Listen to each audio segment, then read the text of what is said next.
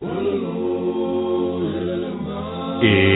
the Spiwe Show, an idea exchange empowering us to live well, live fully, and love deeply. And now, here's our host, Spiwe. Well, hi there, and welcome to the Spiwe Show. Our topic today is 7 dating steps when you're serious. This is our Valentine edition, so the show is airing right before Valentine's Day. Happy Valentine's Day to all the lovers in the world, whether you love your significant other, whether you love your children, whether you love your family. Happy Valentine's Day to you if you celebrate this auspicious holiday. If you are ready to date seriously, this show is for you. If you are interested in finding a mate, this show will give you 7 steps to follow in executing your plan. No goal can be achieved if you don't establish the goal in the first place. Just as the Israelites took 40 years to complete a journey that some say could have been accomplished in 2 weeks, so can your dating journey be efficient, or it can be a trek through the wilderness, depending on how you approach it. Notice that we're not talking about how to date when you just want to play, when you're looking for casual friendships, but we're talking about how to date when you're ready for a serious relationship. Now, as you know, and if you've listened to the show before, you know this, that the Spiwe Show is an idea exchange. So I'm not going to sit here and tell you that there's only one way to do this, and if you do it this way, you're going to see guaranteed results. I'm not going to say that, but what I can say is that these are some ideas that you can implement in your life based on research, wisdom, and the experiences of others. Take these suggestions and apply them to your own situation, and hopefully you will be able to take yourself from whatever your current situation is to a process with greater purpose and ultimately success. So the first of our 7 steps is self-assessment. I did a show with a guest of mine. She wrote a book, and we did the 2 Independent series, and her name is Dr. Antoinette Smith, and you will find all of her shows in the romance section of the website. So if you go to Spiwe.com and you look across the top, you're going to see a link that says episodes, and if you click on romance, you will find the 2 Independent series in that category. But we did a show, she and I, Dr. Smith and I, that was called, I think it was called something like, It's Not Him, It's You. And one of the things that I asked her on that show was, well, isn't there a time when it is him? And she said, oh, no, it is always you. That's why self-assessment, it is so important, because in part, the only person that you can control is you. And when you bring people into your life, that is something that you do. And if you're thinking about that and disputing that, I did a show called Managing Relationship Access that talks all about how to intentionally manage the access that you give people to who you are, to your time, your heart, and everything else. But start with the presumption that the issue for you in relationship is always you. And once you embrace that, then you can go about the business of improving you. And when you improve you attract what you reflect. So the quality of the men or the women that you attract into your life is going to improve. So start with that. It is always you. There is always something that you can do differently. You can make a different choice, or you can behave differently in the relationship to get a different kind of result.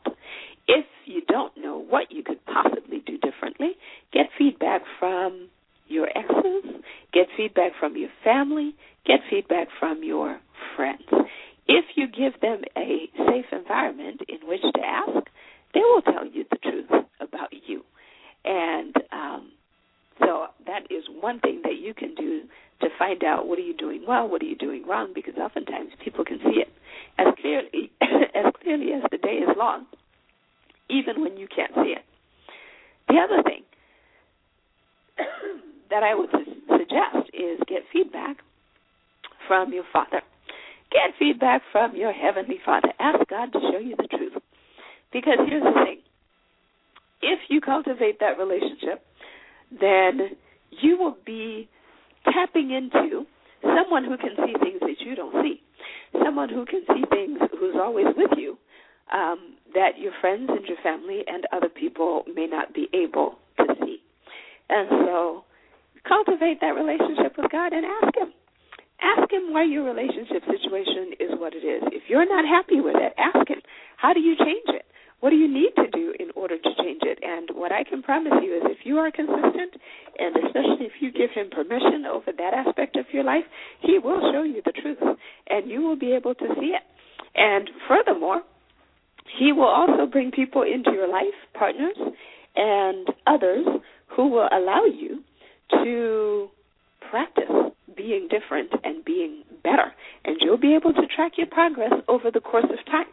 So that is, it might sound funny to say, ask God to show you the truth, but it really does work. And it's probably, I would argue, based on my own experience, the most effective way to get feedback.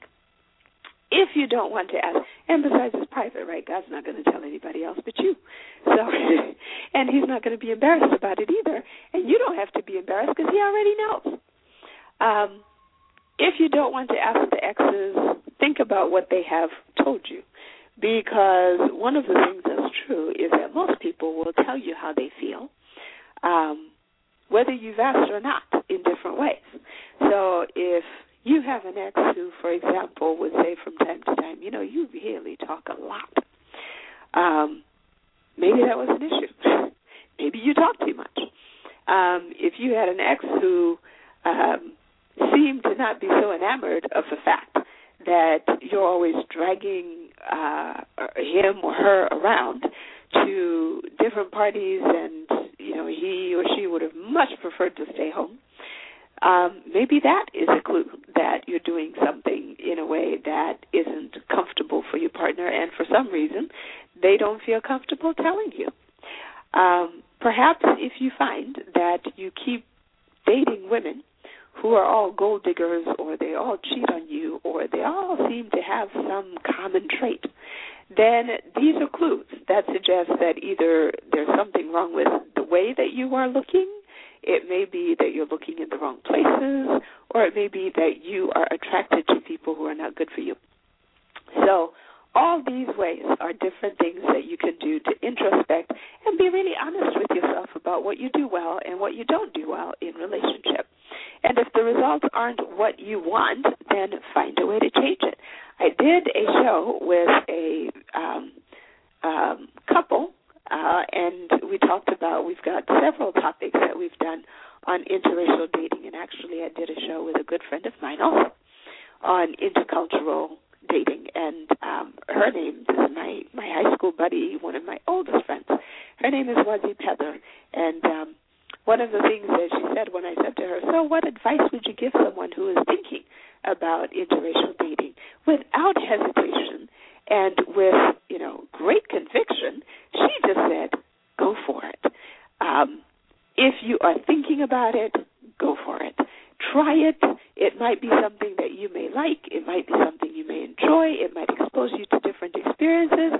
And so if you are, like me, for example, and you are sort of displaced, I'm from Zimbabwe, I live in the United States, and not only do I live in the United States, I live in Minnesota where, the level of diversity ain't that great.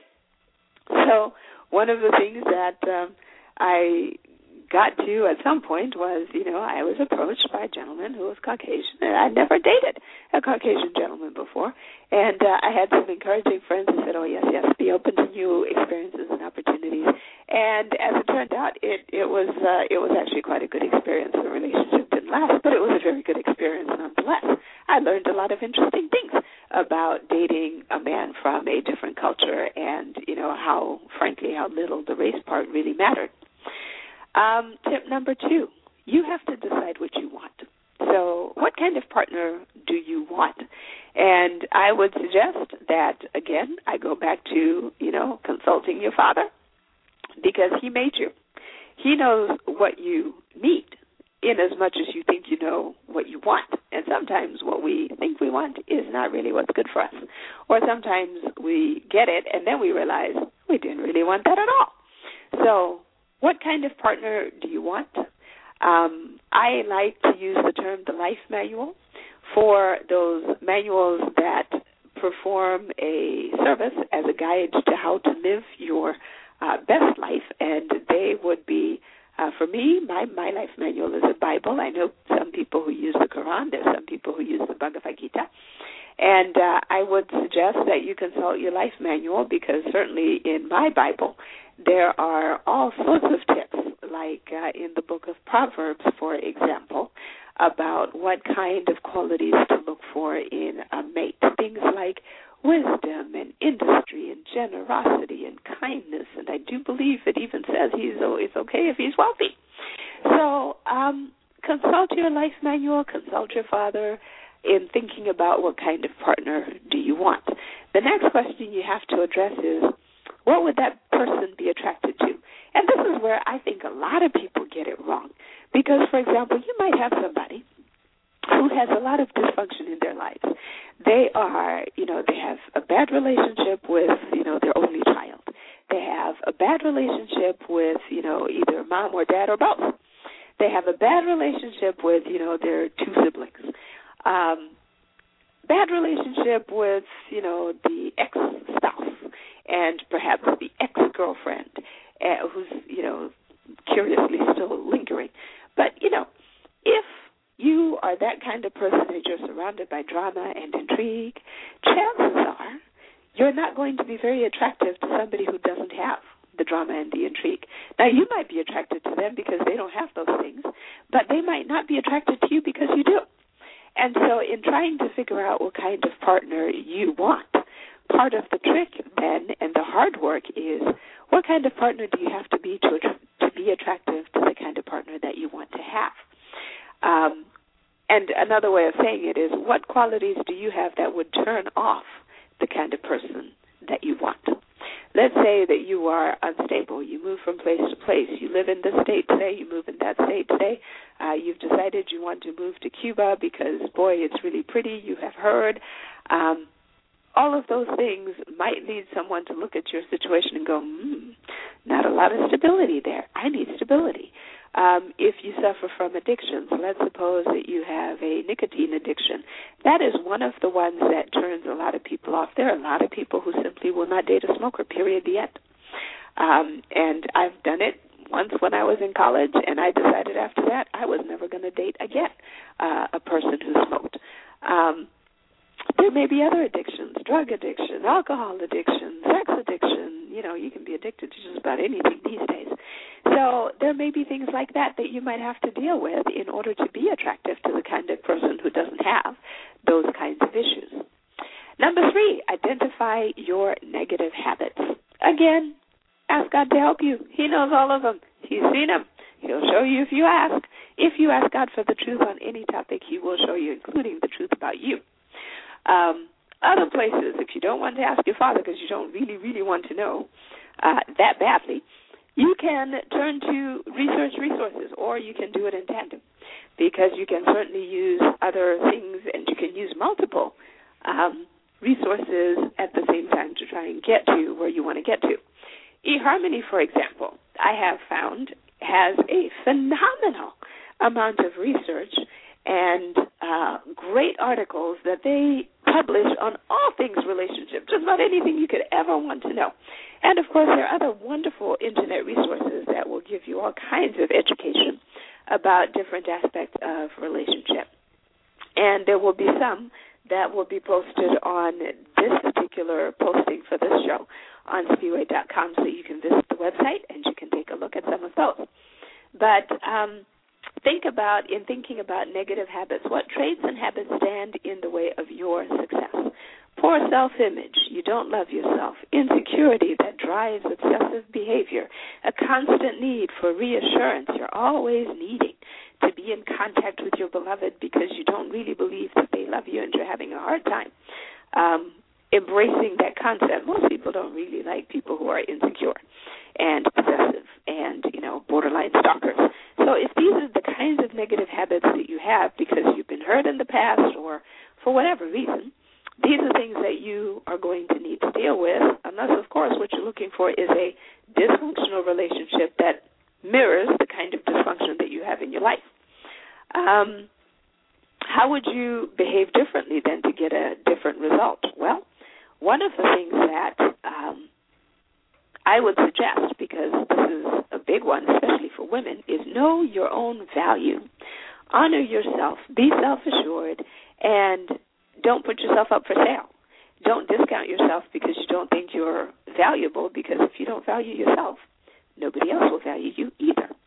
My other suggestion in behaving differently is date with an open hand. Do not clutch this person in the palm of your hand and close them in and try and suffocate them and make them stay. Because at the end of the day, all relationships are voluntary. We are there in a relationship only to the extent that we choose to be.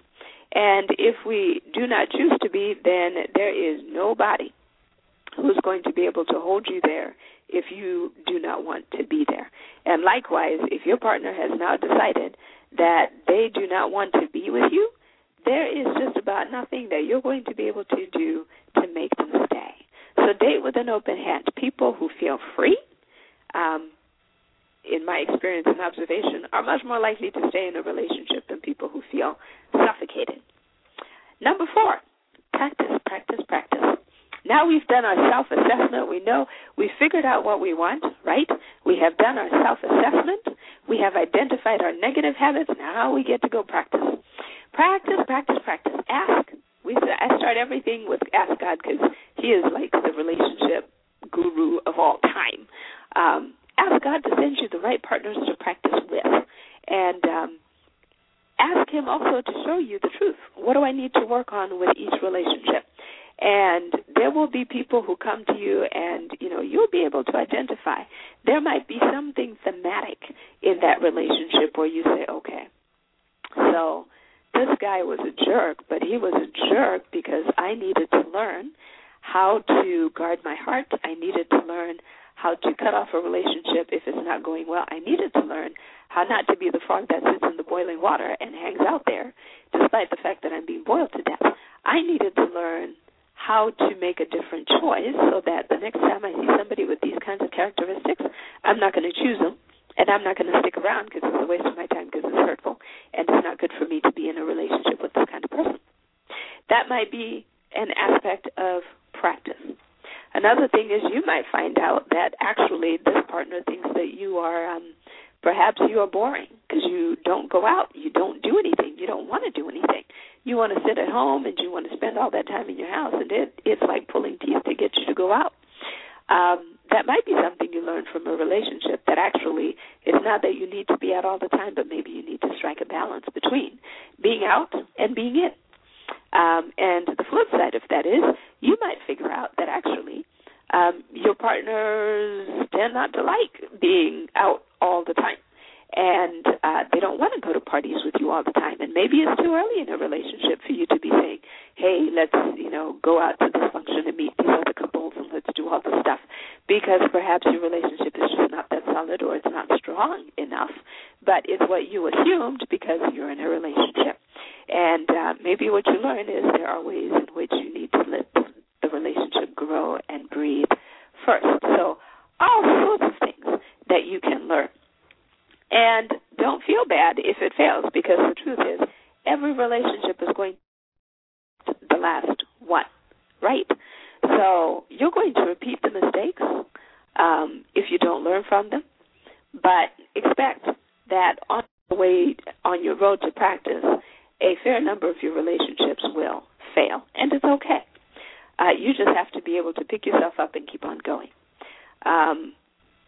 But the other thing that's true is you're going to repeat those mistakes if you don't learn from them. So if you get to the point where you start thinking, why is it that every woman I meet is an obsessive stalker? Why is it that every partner that I have cheats on me? Why is it that they all tell me I'm going to make a great spouse, but only for somebody else? All of these are clues. So introspect, experiment, practice, learn, and adjust. And in your practicing, it means you got to date, Pay attention to the feedback. Pay attention to what people are saying to you. Tweak and improve and track your progress. Ask your Father for help. Ask your Father to show you the truth. Show me the truth about this situation, about me in this situation, about this person who's in this situation with me. But the focus should be on how do I get better at being who I need to be in order to get the kind of relationship that I want to get. Because it's all about you, right? And so track your progress. Assume it's always you. Lessons will come to test you. Wrong choices in men or women. Too much intimacy too early. How quickly you react to deal breakers. I knew that was a deal breaker. I just didn't run. And here I am. I spent a year trying to, fix this Neanderthal, and I still can't fix him. And now I'm mad because I wasted a year, and, he hasn't changed or she hasn't changed. How quickly do you react to deal breakers? That is one of the things that we have to learn when we are in a relationship. The other thing, establish your blueprint. When you have practiced long and well, you will have a blueprint for what works and what doesn't. And once you establish that blueprint, stick to it. You might date a guy that you thought, I really don't think this is going to be the right fit. I see some red flags. I don't like him. Maybe you ignored that gut feeling that you have. And perhaps what you learned from that relationship is, next time I need to trust my gut because I was right. And look at how much pain I experienced trying to, get away from the fact that I already knew this was going to be a problem. So when you have your blueprint, make a note of it and have a clear understanding for what works. Don't waste your time on the wrong men or women. Don't waste your time trying to date the same kind of person in the hope that somehow things are going to be different. Use your blueprint to immediately identify unhealthy situations for you. You may have concluded that there is a certain personality type that you just don't get along with. It's not that you're a bad person. It's not that they're a bad person. It's just that the two of you are just a bad combination, and you know this, man. So if that's true, then that's part of your blueprint. Use it and rely on it because you've already been in a relationship that taught you that you don't need to go in another. The other thing I'll tell you is a statement that my bestest best friend Bridget made that has stuck with me and I've never forgotten. She said, slow and steady wins the race. And I have to say, Bridget, I think you are absolutely right. Take your time. Patience, patience, patience. Take it slow. You don't have to decide all in one day. Where are you going to get married? Are you going to get married? How's it going to go? How's it going to work out? Is it going to work out? What are you going to do about the kids? Where are you going to live? You don't have to do all of that.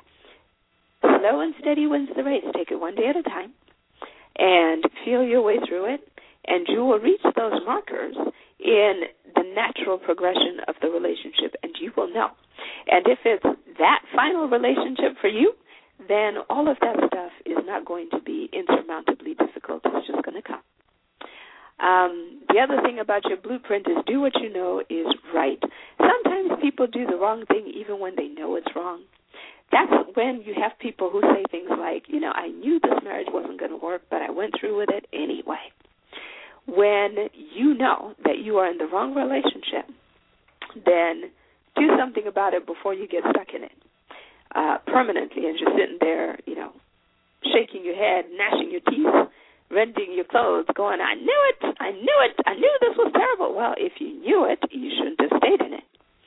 Then this takes us to number 6. There are some things that you should remember not to do while you are improving your dating skills. Do not ever blame your partner for what didn't go well. As I said earlier, it's always you. You made the choice to date this person or to be with this person. You made the choice to stay in the relationship despite what wasn't working. Maybe you tried to change your partner rather than accepting that he or she was not the right one for you. There is never a reason to blame your partner for what didn't go well. If you find that there's certain characteristics that they have that you don't like, then you have the power to leave. And if you choose to stay, then you don't get to point fingers and complain about how horrible this person is because, first of all, let's remember nobody's perfect.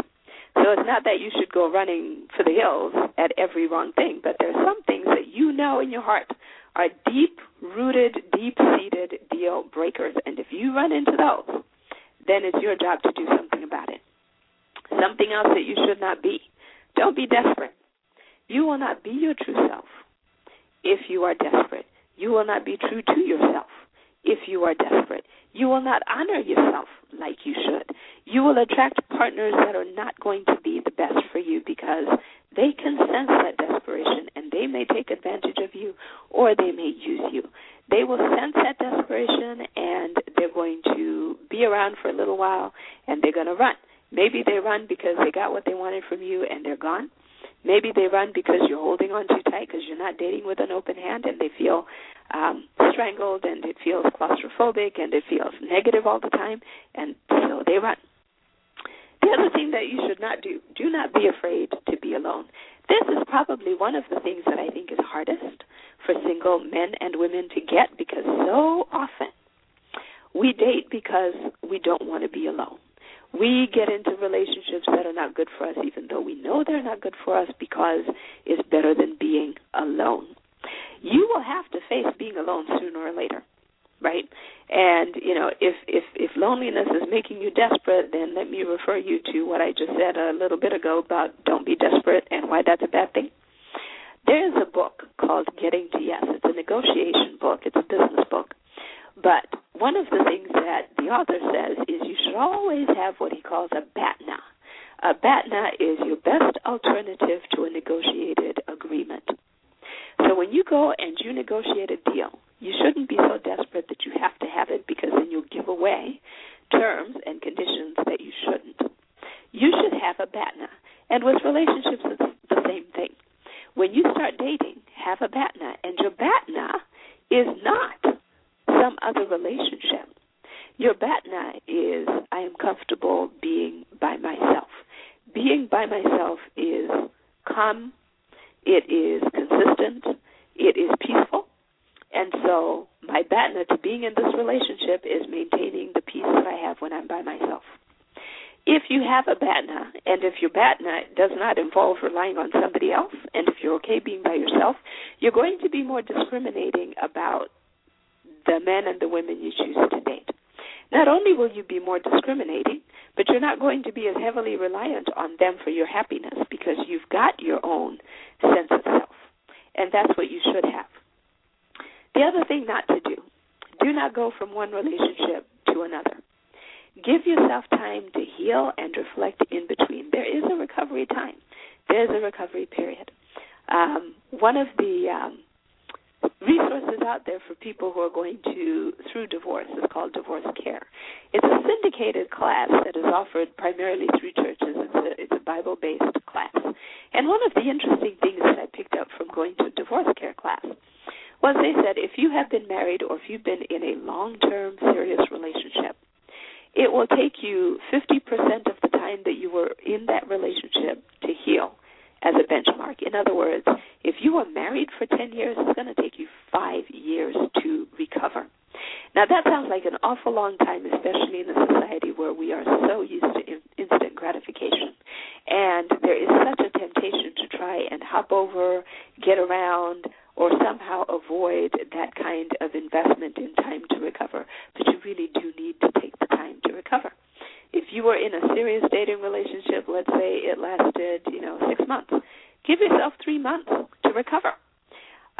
If you don't give yourself time to recover, what you find is you take all that baggage into the next relationship, and it just compounds the hurt, because you're not going to be your self-honoring, true and righteous self. You're going to be desperate. You're going to be reactionary. You're going to be trying to fix the hurt from one relationship with another, and that's not going to go well.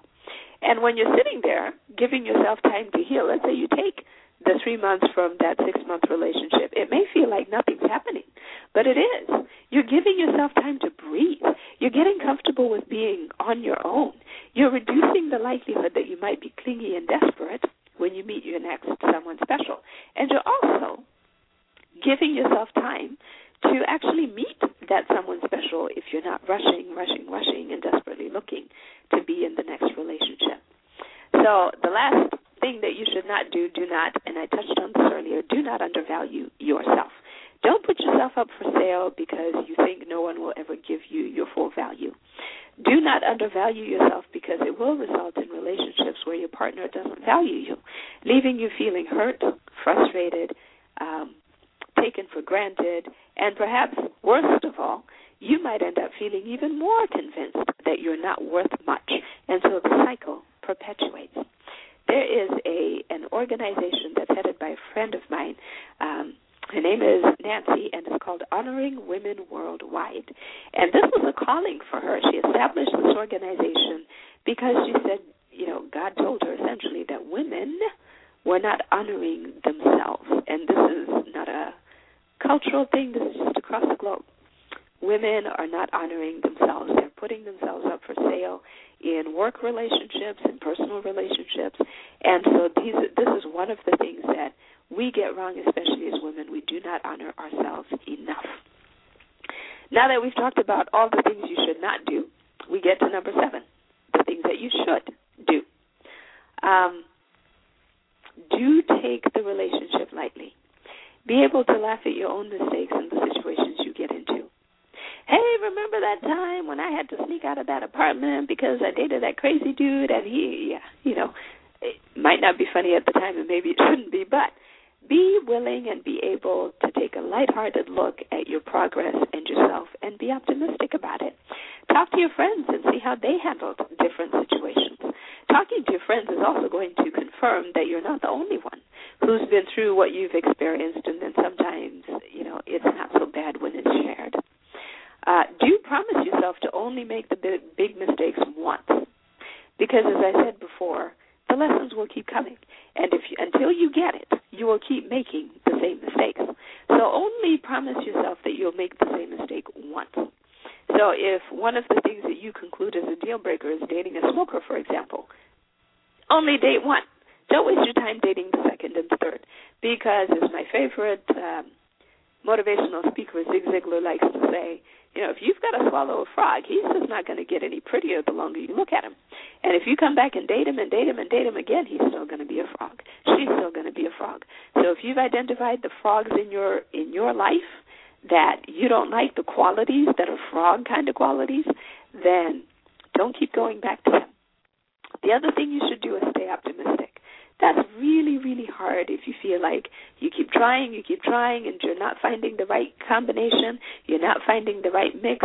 Every woman you date seems to, turn into like the same barracuda after a certain period of time. Don't get discouraged. Look at the patterns, tweak, refine. Focus on what you've learned. Focus on how you have grown and how your choices have improved, because I truly do believe that you attract what you reflect. So as you get better, you're going to reflect better. And it's one of the easiest ways to think about it is in the context of physical fitness. If you go to the gym, one of the things that you'll notice is there's a startling high percentage of people at the gym who are in really good shape.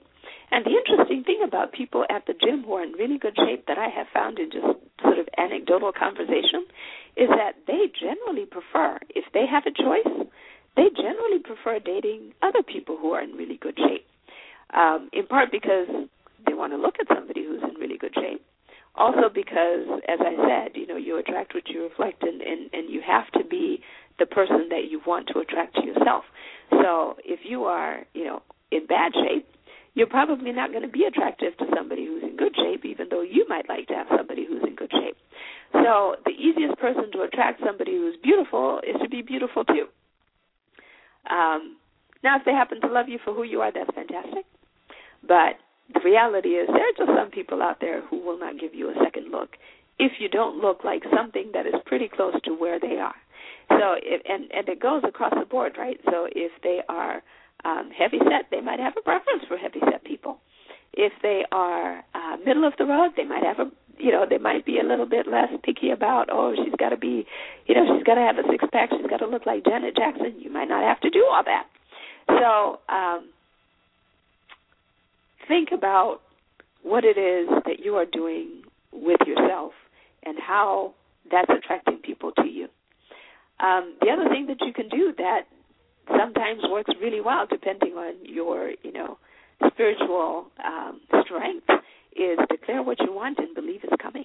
If you have a relationship with God in particular, one of my favorite pastors likes to say, ask God for what you want and then go play. Know that if it is His will to give it to you, He's going to work on it.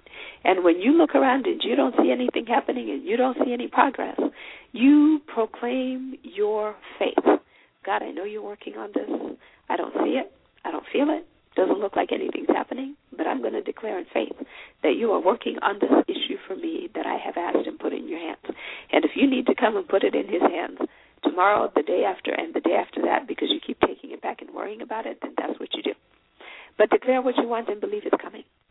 I had a funny situation with a friend of mine who was asking me what I was doing in order to ensure what I declared was going to happen, which was, I believe I'm going to be married again. And he said, "Oh, really? That's interesting. Are you dating? Are you engaged?" I said, "Nope." He said, "Well, are you dating the man that you think you're going to marry?" I said, "No." And he said, "Well, what are you going to do to make sure that you get married again?" I said, "I don't have to do a thing. I'm just going to sit here, and God is going to bring my spouse to me." And he laughed. And for all his having laughed, it did turn out that the guy that I dated, who happened to be him, just walked through my door. I was sitting there minding my own business, and he just walked through my door. And so I said, "See what I tell you." I gave it to God, and I told God, I'm not moving. I'm not doing the Match.com thing anymore. I'm not going online anymore. I'm not looking for this guy. You're going to bring him. And sure enough, God said, "Okay, watch this." And so He did. The other thing, finally, ask God for wisdom so you understand why you are where you are, where you need to go next, and what is ahead for you. And as I said, anytime you ask God for the truth, He will show it to you. He may show it to you by sending someone to talk to you about it, but you got to listen. He may show it to you by, just talking to you directly, which God sometimes does if you're listening. He may show it to you by, really helping you see in a different way the circumstances that you're in. He may help you see it because suddenly you have a penchant for reading the Bible and you flip open the Bible and there's a passage that speaks exactly to the issue that you're dealing with. So these are the ways that God can speak to you, but you got to ask, and you got to have faith, and you got to believe. And it's all even better if you have a relationship with Him, because then you kind of know how things work when you have a relationship.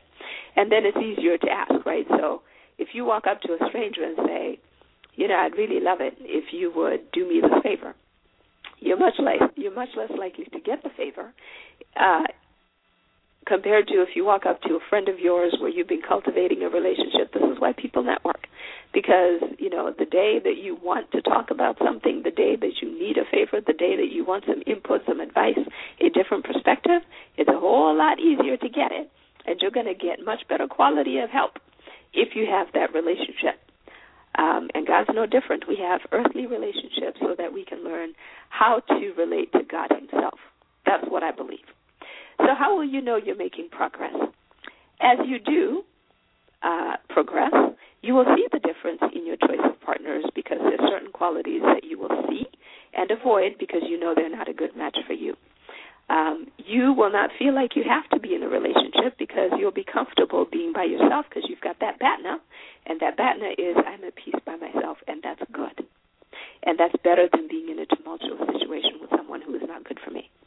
Not only that, you will be so at peace being by yourself that you'll be very selective about whom you will allow to disturb your peace.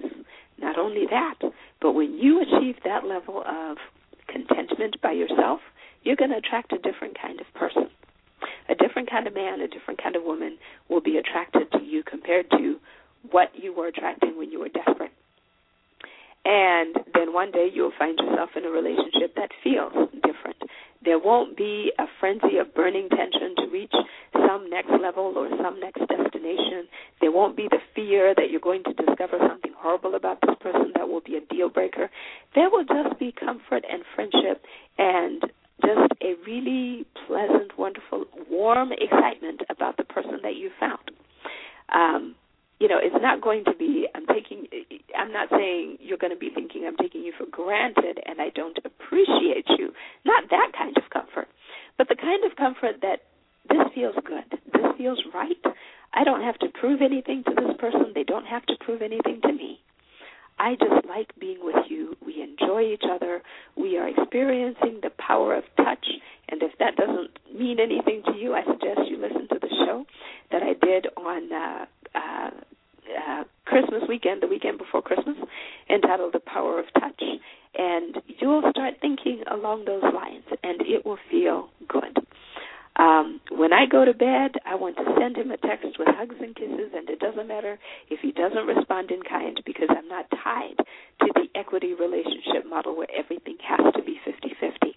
And if that doesn't sound familiar to you, listen to the show I did with Dr. Antoinette Smith called Examining Your Relationship Model, where we talk about the wrong way to think about relationships.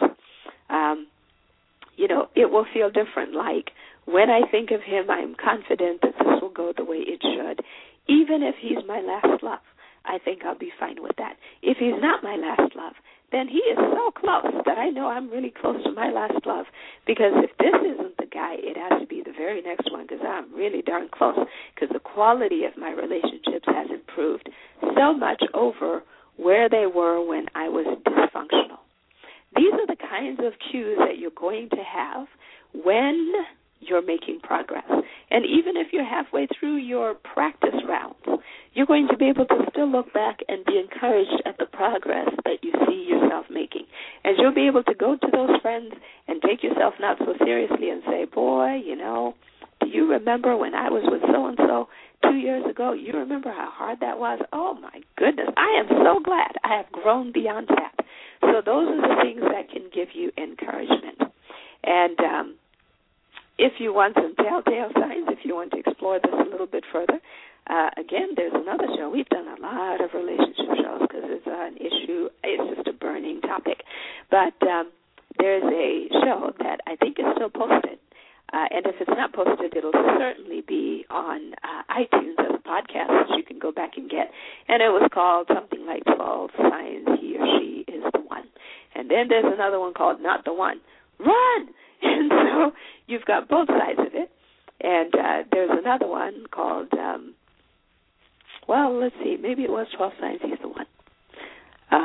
But go to thespiweshow.com or visit the iTunes podcast, and you'll have all sorts of resources and all sorts of tools and all sorts of different things that you can think about that will help you come up with your own ideas about how to do better when you are serious about dating.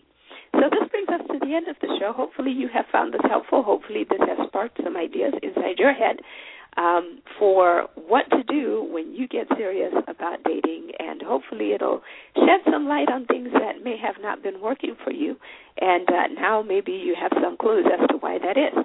So thank you again for joining me on the Spiwe Show today. Until next week, this is Spiwe saying go in peace and get serious about your dating habits. Thank you for joining us on The Spiwe Show. Visit thespiweshow.com for content and other episodes. Join the fan page at facebook.com/The Spiwe Show. And follow Spiwe on Twitter at the handle The Spiwe Show. Until next week, live well, live fully, and love deeply.